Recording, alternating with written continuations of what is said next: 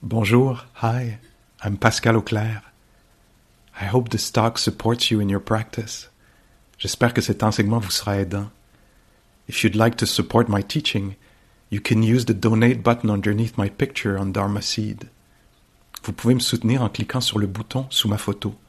Your support is greatly appreciated. Merci.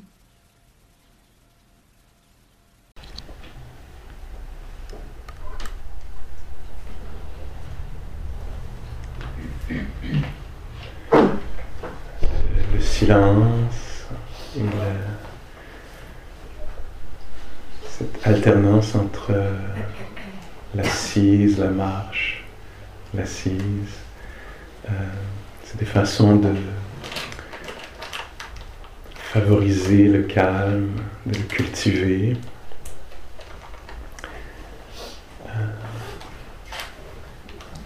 Et en même temps, cet intérêt pour les phénomènes présents, pour l'expérience immédiate. Alors ce mélange de calme et d'éveil, on est éveillé à ce qui se passe, on se sensibilise, se conscientise. Le calme est nécessaire, sinon il y a trop de choses, un déferlement constant de choses dites. C'est impossible de faire une recherche. Ça prend une bonne dose de calme.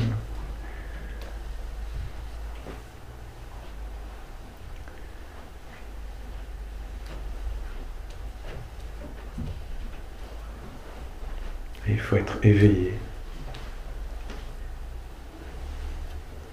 intéressé, se tourner vers ce qui se passe dans le corps.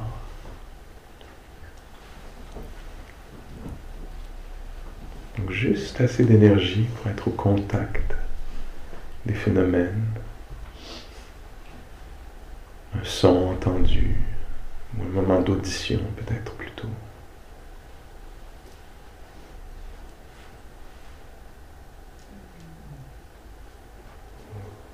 Une inspiration, une expiration.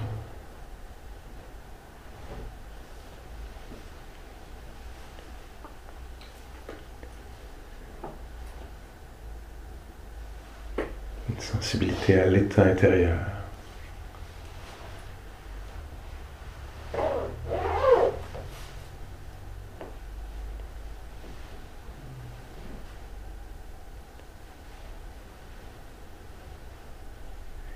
Donc ça peut être bien de devenir conscient de l'espace autour de nous.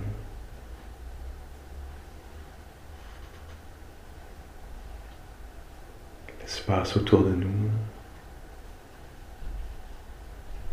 peut-être l'espace en nous.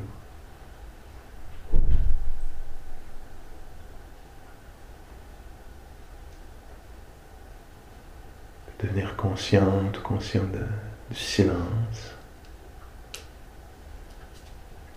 autour de nous.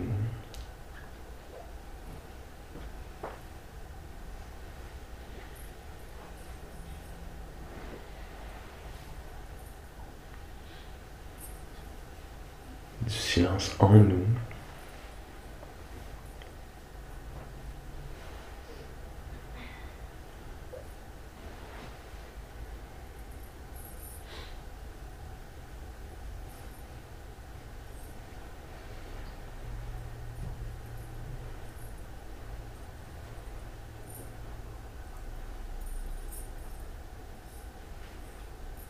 On peut devenir conscient de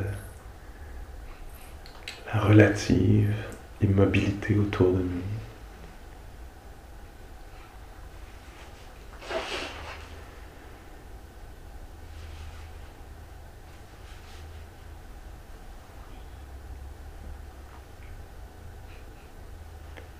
Et de la relative immobilité du corps.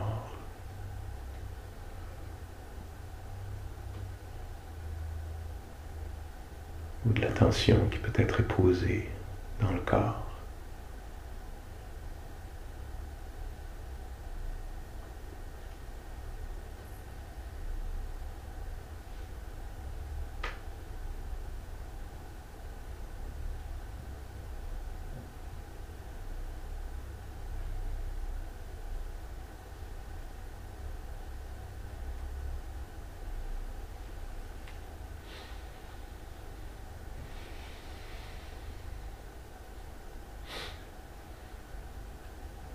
Et dans cet espace relativement calme et silencieux,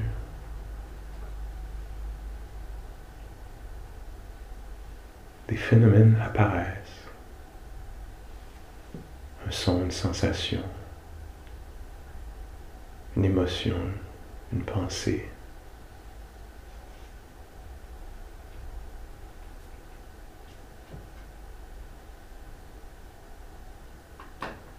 On les laisse être connus.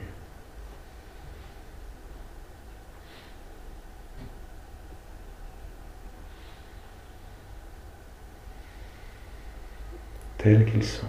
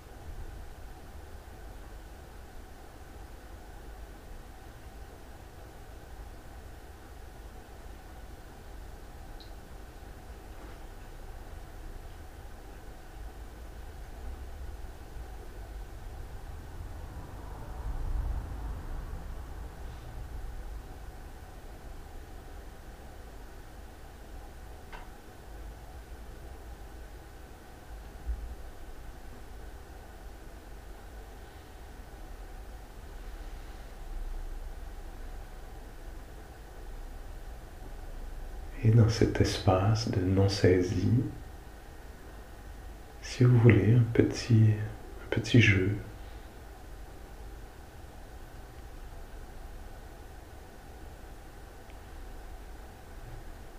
La pensée suivante. Pensons la pensée suivante. Je suis, et mettez votre prénom et nom de famille. Pensez ceci quelquefois.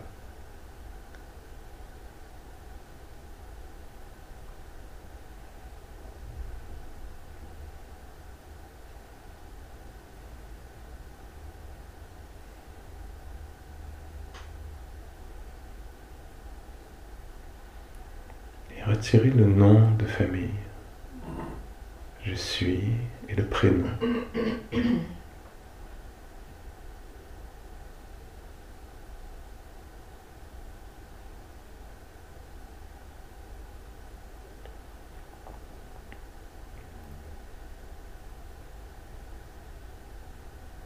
Répétez la pensée encore quelques fois, mais cette fois en retirant même le prénom, pour ne garder que les 2 premiers mots de la phrase.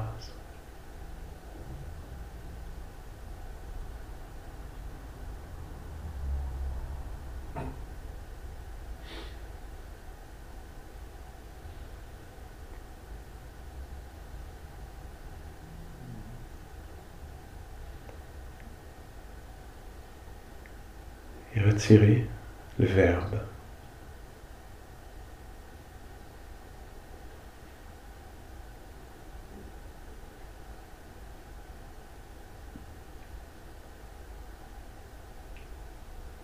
Si vous voulez, laissez tomber le dernier mot de la phrase.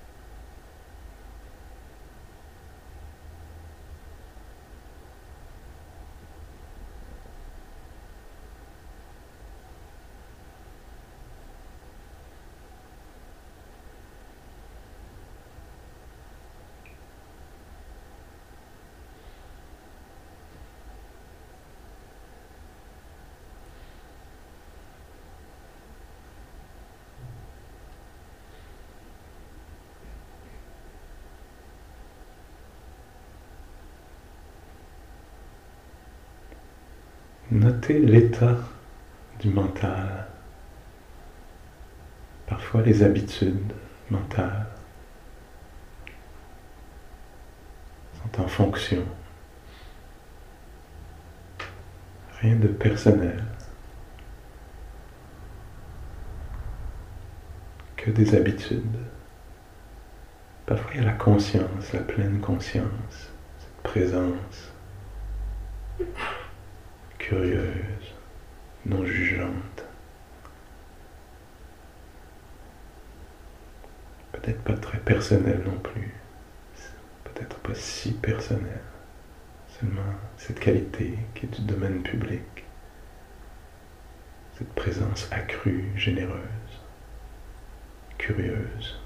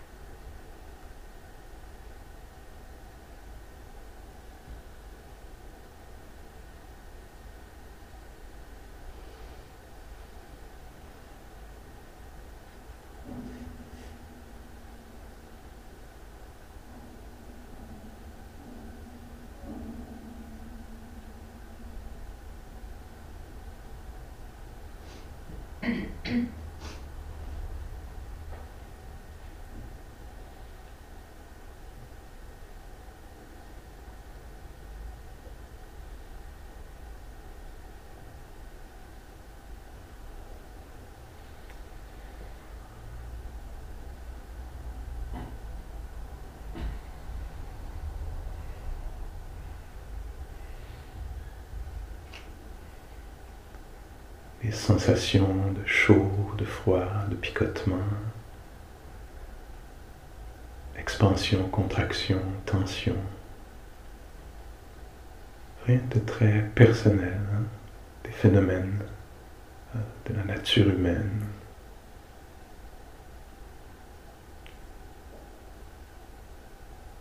Des phénomènes naturels,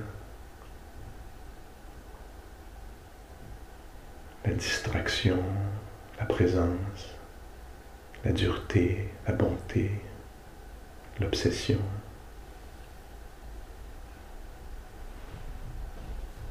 La curiosité, le calme, rien de personnel. Des phénomènes universels, naturels.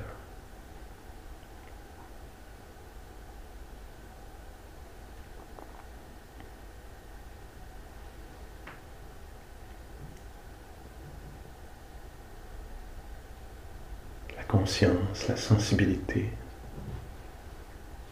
rien de personnel, quelque chose de très naturel.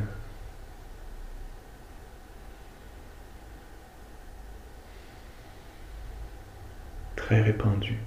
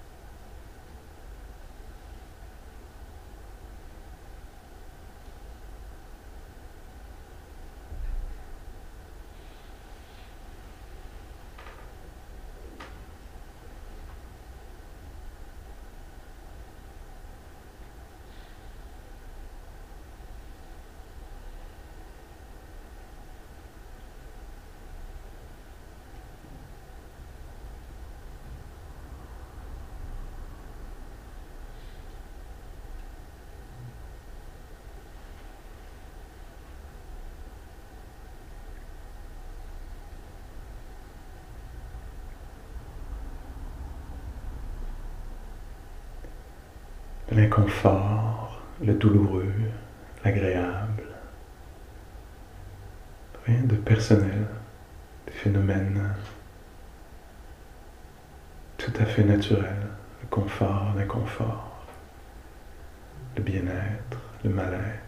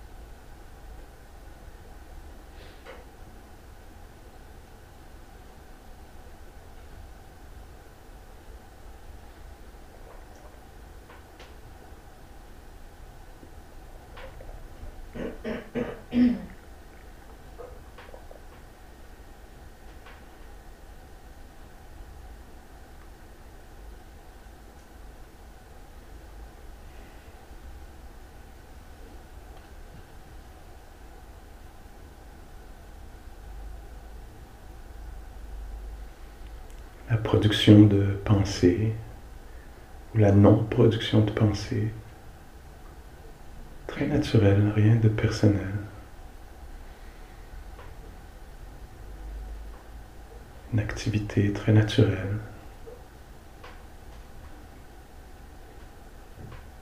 Phénomène, des phénomènes très naturels, le calme, l'absence de pensée, très naturel. Le déferlement de pensée, très naturel. Rien de personnel.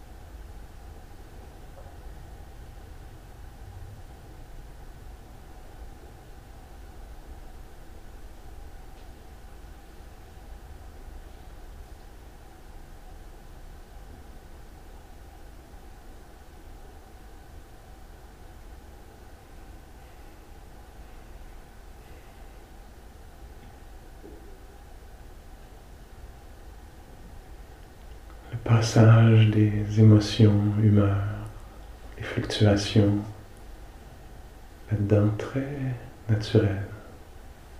Que l'attention devienne de l'inattention ou de l'ennui, que l'ennui de la frustration.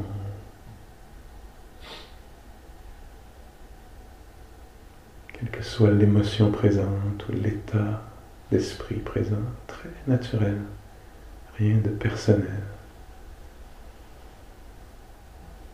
Phénomène naturel.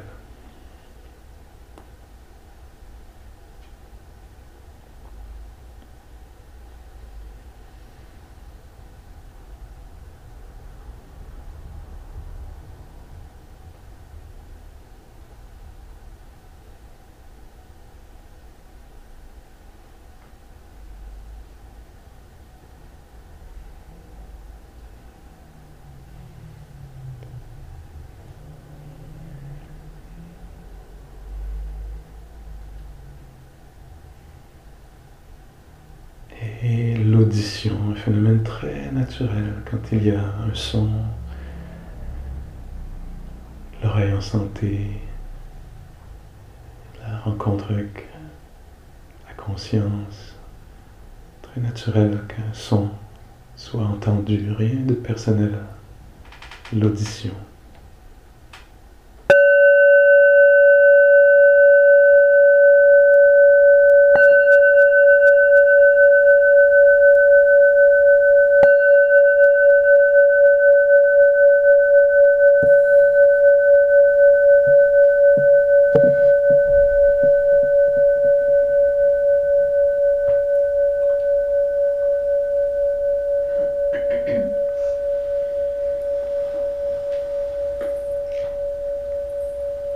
Et l'intention peut-être d'ouvrir les yeux, très naturel, de bouger le corps peut-être, très naturel.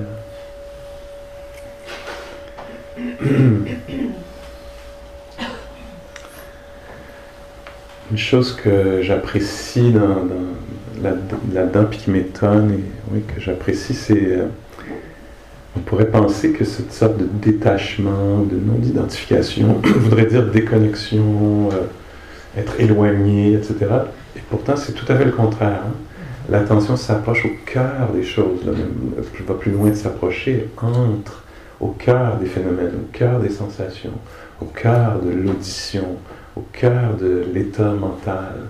Alors, s'il y a le calme, l'attention va infiltrer ou infuser le calme, ou comme si le calme était quelque chose de poreux, là, puis qui peut être connu de l'intérieur.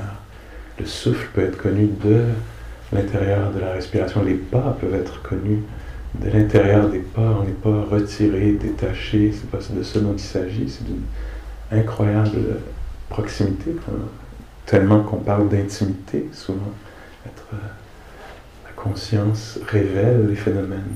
Pourtant, ou progressivement peut-être, de moins en moins, sans s'identifier, ou en s'identifiant peut-être de moins en moins, mais en reconnaissant la présence d'un phénomène naturel. Et encore une fois, le Bouddha semble passer beaucoup par la décomposition, déconstruction des phénomènes. Et une image qu'il utilise, que plusieurs d'entre vous, je pense, connaissez, quand il parle de anatta, donc je traduirais peut-être par non sien, non soi, pas sien, pas soi, pas à moi, pas... alors une image qu'il utilise, c'est celle du chariot. Hein. Peut-être vous avez lu ça ou entendu ça. Donc un chariot. Hein. Il y a un chariot, imaginez-vous un chariot là. Et ben, il n'y a pas de chariot, de chariot, de trucs essentiels. Hein. C'est une collection de morceaux, de parties. Hein. Si on enlève les deux roues, on va dire, ah ben c'est un chariot, mais sans roue. Mais si on enlève tout à coup, il ne restera pas là. Ah! Hein, il n'y a pas... donc c'est une image qu'il utilise, que le chariot c'est quelque chose de construit, même qui a un sens qu'on donne à la chose, là, qui n'existe pas à l'extérieur du sens qu'on lui donne, mais des parties. Que l'être humain, en fait, c'est la même chose. Alors que nous, on peut concevoir que, non, mais il y a une essence Joël, ou Irène, ou Inti, etc. Hein. Et donc la méditation nous permet d'aller voir ça. Est-ce que ça tient la route, ce truc? Et là, on voit qu'il y a des humeurs, il y a des moments de conscience, il y a des sensations. Faire un week-end comme ça, pas pour tout le monde, mais pour la plupart d'entre nous, ce ne sera pas assez.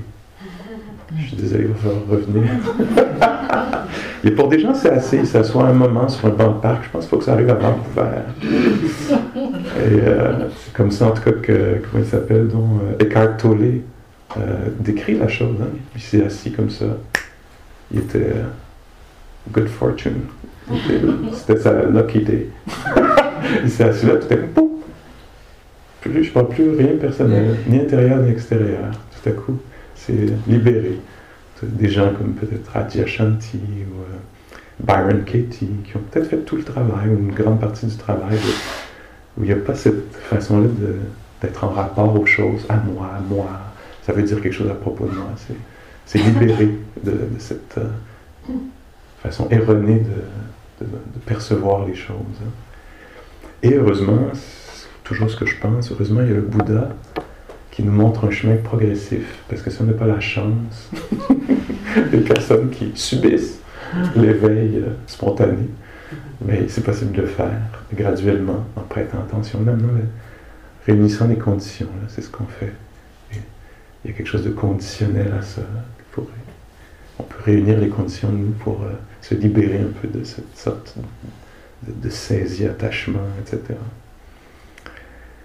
Est-ce qu'il y a des questions, commentaires, observations, quelque chose que vous avez observé, découvert dans la marche ou dans la pratique ici, avec le petit exercice de la fameuse phrase là, que je traîne avec moi à toutes les retraites? Quelque chose? Oui. Je trouve intéressant de partir comme tu l'as fait avec nom-prénom pour arriver à plus rien. Mais c'est vrai que quand on est dans le non-prénom, en tout cas pour moi, j'étais dans le professionnel, dans tout ce qui est extérieur, hein, parce qu'on se présente comme ça. Et puis quand on arrive au pluriel, c'est finalement là qu'on respire, là qu'on est vraiment dans le corps. Et c'est vrai que sinon j'étais complètement dans l'extérieur. Ah oui, ok, ça s'est présenté comme ça pour toi. Oui, oui. Ouais, j'ai trouvé ça intéressant. Finalement, quand on se présente extérieur, j'oubliais tout l'intérieur. Ah oui, good, merci. Ouais. Autre chose? Je rebondis aussi sur le nom-prénom parce que pendant que je faisais l'exercice, je pensais à quelqu'un, je me rappelais le visage, je n'arrivais pas à me rappeler le prénom. Et bon, je l'ai fait souvent moi, mais je me disais, souvent je me dis c'est un peu, on perçoit comme une offense dans notre société, on ne se souvient pas le nom des gens, on se dit, on se sent aussi, on se dit, ah mais il ne se rappelle pas de moi, c'est pas... On le prend personnel. Qui est quelque chose de tellement naturel à oublier le nom des gens. C'est super au fait, des fois on se rappelle, la mémoire, on se rappelle d'un visage. Oui. Je trouvais super comme exercice. Oui. Ah oui, d'ailleurs, ça me fait penser presque un peu dans le sens contraire. Je me souviens qu'on avait parlé de ça dans une retraite ou d'un exercice où, en fait, pour se libérer d'une sorte de carcan d'idées arrêtées, solidifiées d'une personne, l'idée ce serait de peut-être penser à elle ou être même avec elle. Et je pourrais faire l'exercice par exemple avec Isabelle. Donc moi j'ai l'impression que je connais Isabelle peut-être. Bon. Imaginons quelqu'un que je connais très très bien. Imaginons qu'Isabelle et moi on se connaît très très bien. Alors pour moi l'exercice d'une sorte de pleine conscience, pour me dégager de mes a priori, mes idées faites, de la sorte de solidification, l'exercice ce serait d'être avec Isabelle et de dire tu n'es pas Isabelle. Tu n'es pas Isabelle, juste pour dégager un peu l'espace, pour voir, mais qui donc est là, pour avoir une version un peu plus récente, peut-être ramener une sorte de fraîcheur dans le regard. Des fois, les gens font ça, quelqu'un décrivait ça, que ça soit avec une personne, et comment ils le font, c'est que moi, par exemple, je dirais, je ne suis pas Pascal. Je ne suis pas Pascal. Pour un peu dégager l'espace. Me suivez-vous un peu? Pour voir qu'est-ce qui... Puis j'avais entendu ça en tout cas, puis je m'étais mis à faire ça avec Carol Wilson, qui est peut-être une enseignante que vous connaissez un peu, que moi j'adore, et on enseignait ensemble, puis là où on enseignait, il y avait une grande fenêtre dans la salle des enseignantes et enseignants, et je la voyais arriver le matin, puis elle montait une pente comme ça, elle venait de loin, tu sais. Puis quand je la voyais, je me disais, ce n'est pas Carole, ce n'est pas Carole, puis tout le long qu'elle montait, je disais, ce n'est pas Carole. Ce n'est pas Carole. Puis quand elle ouvrait la porte, il y avait une fraîcheur dans mon regard. J'étais curieux de savoir qui est là, comment est cette personne. Sinon, j'aurais eu un peu, genre, c'est Carole, je la connais, elle est rigolote, aversive, c'est ça, tu sais, voilà, c'est réglé. Mais là, il y avait, attends, qui est Carole? Parce que ça ramenait la notion d'impermanence, de changement. Peut-être qu'aujourd'hui, elle est plutôt bien, ou plutôt pas bien, ou qu'il y a quelque chose qui l'habite particulièrement, que j'aurais pas été sensible. Donc pour se libérer aussi du regard, donc peut-être oublier, pas seulement le nom, mais ce qu'on connaît de la personne. Hein. Comme quand la personne dit j'ai changé, je te quitte. Tu dis non, t'es la même. T'as pas changé, on est ensemble. Non, si t'avais prêté un peu attention, peut-être que t'aurais vu qu'il s'est passé des choses. Non, on change pas, reste, on est bien. Ouch. Ok, autre chose? J'ai une question en ligne. Oui. Virginie, si tu veux bien l'inviter à allumer son micro. Virginie, allume ton micro. Oui, bonjour Pascal. Salut.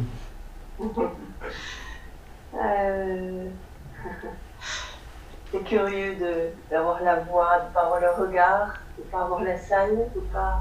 Voilà, déjà, j'ai envie de partager ça. De ne pas avoir notre échange aussi de regard. Moi, je te vois, toi, tu ne me vois pas. Oui, des fois, on fait ça en jeu, on tourne la caméra un peu. Hein. Je ne sais pas si on pourrait le faire à un moment. Ah oui, c'est scotché. C'est permanent. Oui, mais nous, en tout cas, on t'entend, puis il y a quelque chose, en tout cas pour moi, quand tout à coup la voix d'un autre monde apparaît. J'ai envie de partager, c'est pas la première fois que tu proposes cet exercice, et là, ça a été pour moi vraiment quelque chose d'un relâchement au niveau du plexus solaire. où c'est comme si, effectivement, il n'y avait plus le « je suis Virginie », etc. Et il y avait vraiment quelque chose qui a lâché, et m'est venue une décision que je dois prendre ces temps-ci, et c'est comme si je ne la voyais plus du tout de la même façon. Et pour moi, c'est vraiment, ça représente du coup, je suis dans l'avenir, mais une belle ressource, un endroit en tous les cas où je peux aller pour être moins crispée, et puis voir peut-être plus globalement quelque chose à décider. C'est un endroit qui me plaît beaucoup en tous les cas. Donc je te remercie beaucoup. Merci, merci. Est-ce que tout le monde a pu entendre ici? Oui. Hein?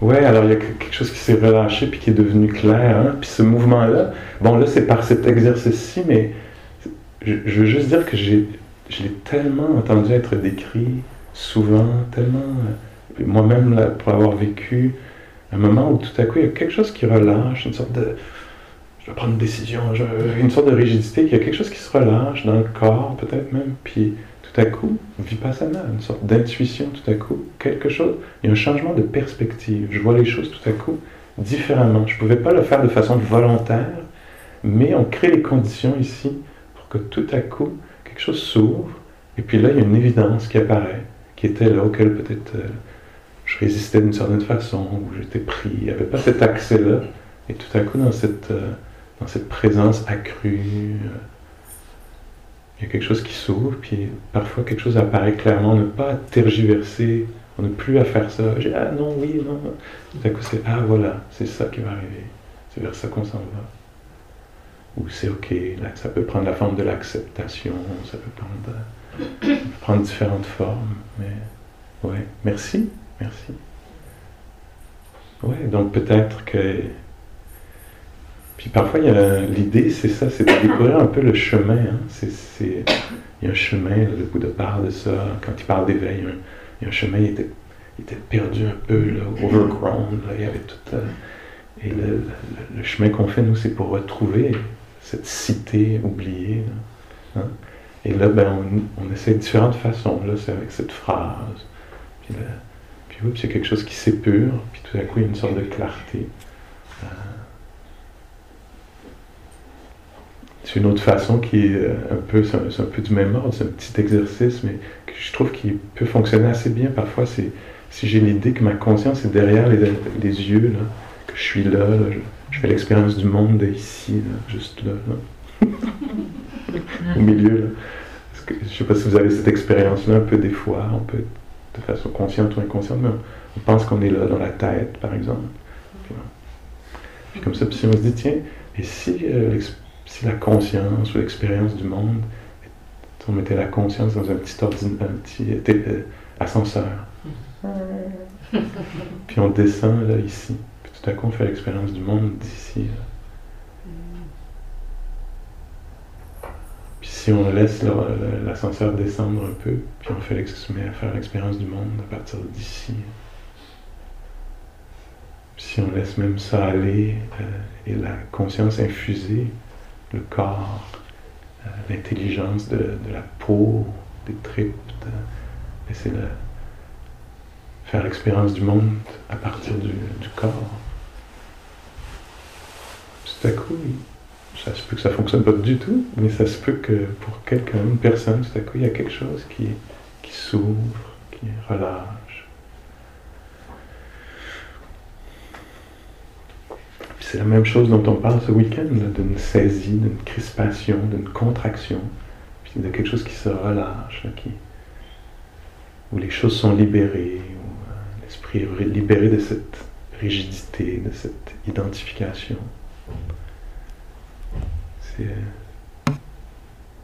C'est peut-être assez subtil, parfois pas du tout. C'est une saisie très grossière là, qu'on ressent très bien dans le cœur, dans le corps. Je veux pas. C'est pas ça que je veux.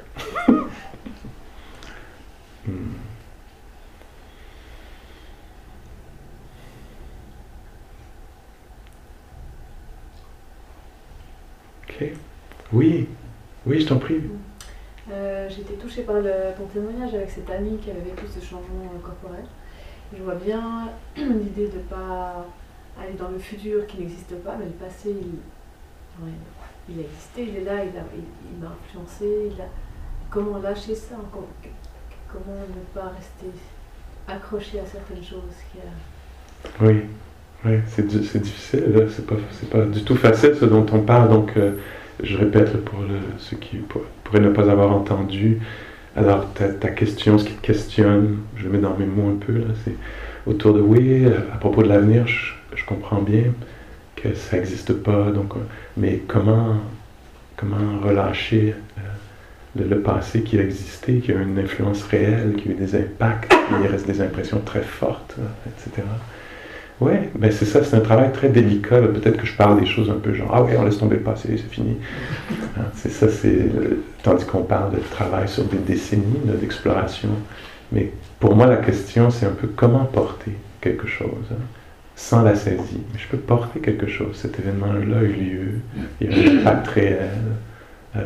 Puis comment, entre autres, pour moi, il y a une reconnaissance vipassana, intuitive, plus profonde, une reconnaissance, une compréhension profonde que les événements ont passé. Parce que c'est très possible que mon esprit maintienne en vie quelque chose, tu sais, adhère, comme ça, puis qu'il y a un processus sur du long terme de relâcher, oui, c'est fini cet événement-là, il n'est plus là. Que mon esprit puisse vraiment reconnaître que c'est plus là. Et que oui, ça a un impact, ça a une influence, etc. Mais il y a peut-être quelque chose qui peut être relâché. En tout cas, pour moi, c'est un peu comme ça. Il y a des choses que j'ai appris à relâcher. Mais je ne suis pas dans le déni que ça n'a pas eu lieu, que ça n'a pas eu d'impact. Mais je reconnais que aussi c'est passé. Tu sais. Et que, voilà, par exemple, ça peut être ça, mais ça peut être de toutes sortes de façons. Tu sais, j'entends Jack Kornfield, puis ça peut venir de quelqu'un d'autre que de Jack, mais Jack qui parle de cette expression là, que je trouve ça parle d'une sorte de saisie par rapport au passé dans lequel on peut vraiment être enfermé. Là, et il parle en anglais, donc il dit abandoning all hope of a better past. Abandonner l'espoir d'un autre passé. Ça, je trouve qu'il y a tout un processus de deuil même là-dedans. Moi, j'aurais voulu qu'il se passe autre chose à ce moment-là, que je dise autre chose, que l'autre fasse pas ce qu'il a fait ou qu'elle a fait, ou que la société, tu sais, j'aurais voulu autre chose, peut-être dans mon enfance ou pour quelqu'un d'autre, tu sais. Puis un processus de deuil, là, de c'est ça qui est arrivé, d'acceptation. C'est voici, c'est exactement ce qui s'est passé. Et je vais relâcher de mon désir, espoir que quelque chose d'autre ait eu lieu. Tu vois, ça, je trouve c'est immense, c'est magnifique de se libérer de ça, là, de l'espoir d'un autre passé.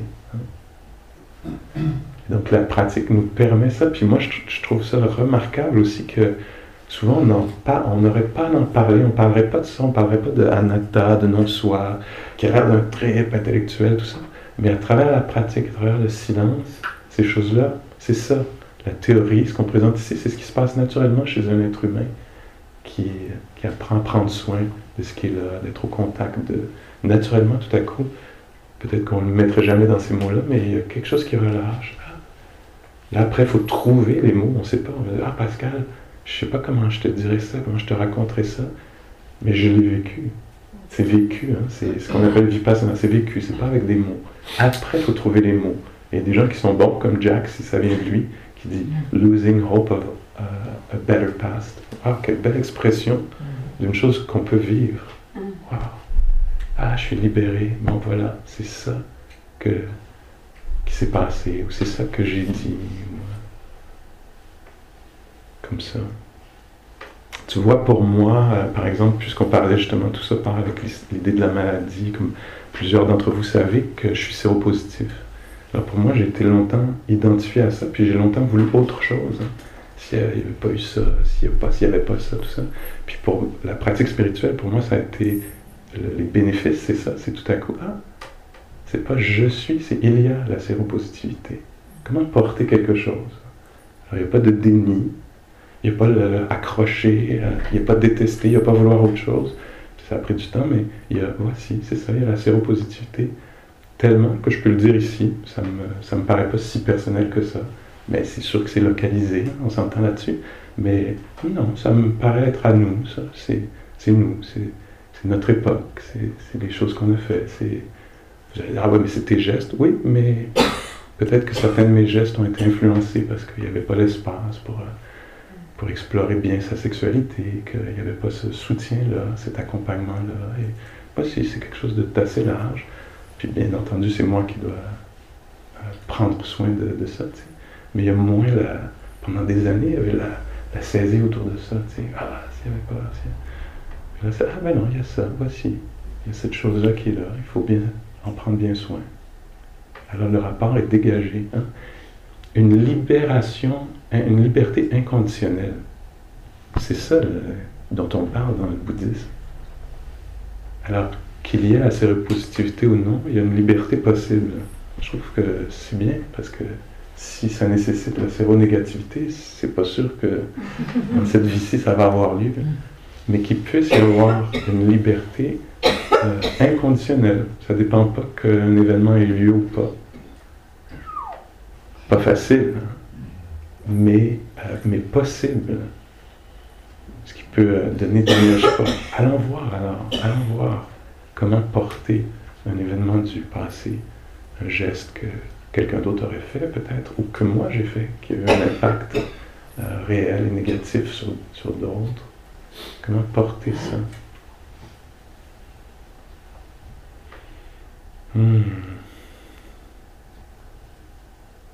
Ok. Merci pour votre considération. J'ai juste une toute petite question en ligne qui demande si tu peux redonner la phrase « Ne t'attache pas et ainsi tu éviteras le regard de la mort ». Oui, alors c'est quelque chose comme Mogaraja qui demande comment puis-je éviter le regard du spectre de la mort. Je pense que c'est un peu ça la phrase. Et le Bouddha dit quelque chose comme l'esprit est là, peut-être pas les mots exacts, mais l'esprit est là. Sois be ever mindful, sois vigilant, sois toujours vigilant, quelque chose de ce genre-là. Et ne prends rien, ne t'attache à rien en tant que tien ou toi. Be ever mindful. Ouais, c'est quelque chose comme ça. Ne t'approprie rien, si je fais la version la plus simple. Et tu éviteras le regard du spectre de la mort.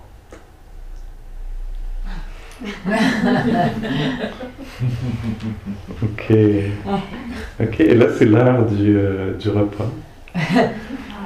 Et on va revenir à 14h pour une petite assise, quelques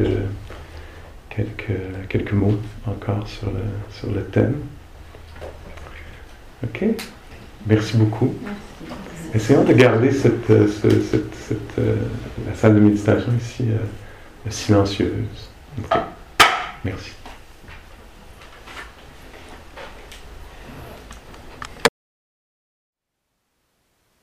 Thank you for listening. To learn how you can support the teachers and Dharma Seed, please visit dharmaseed.org/donate.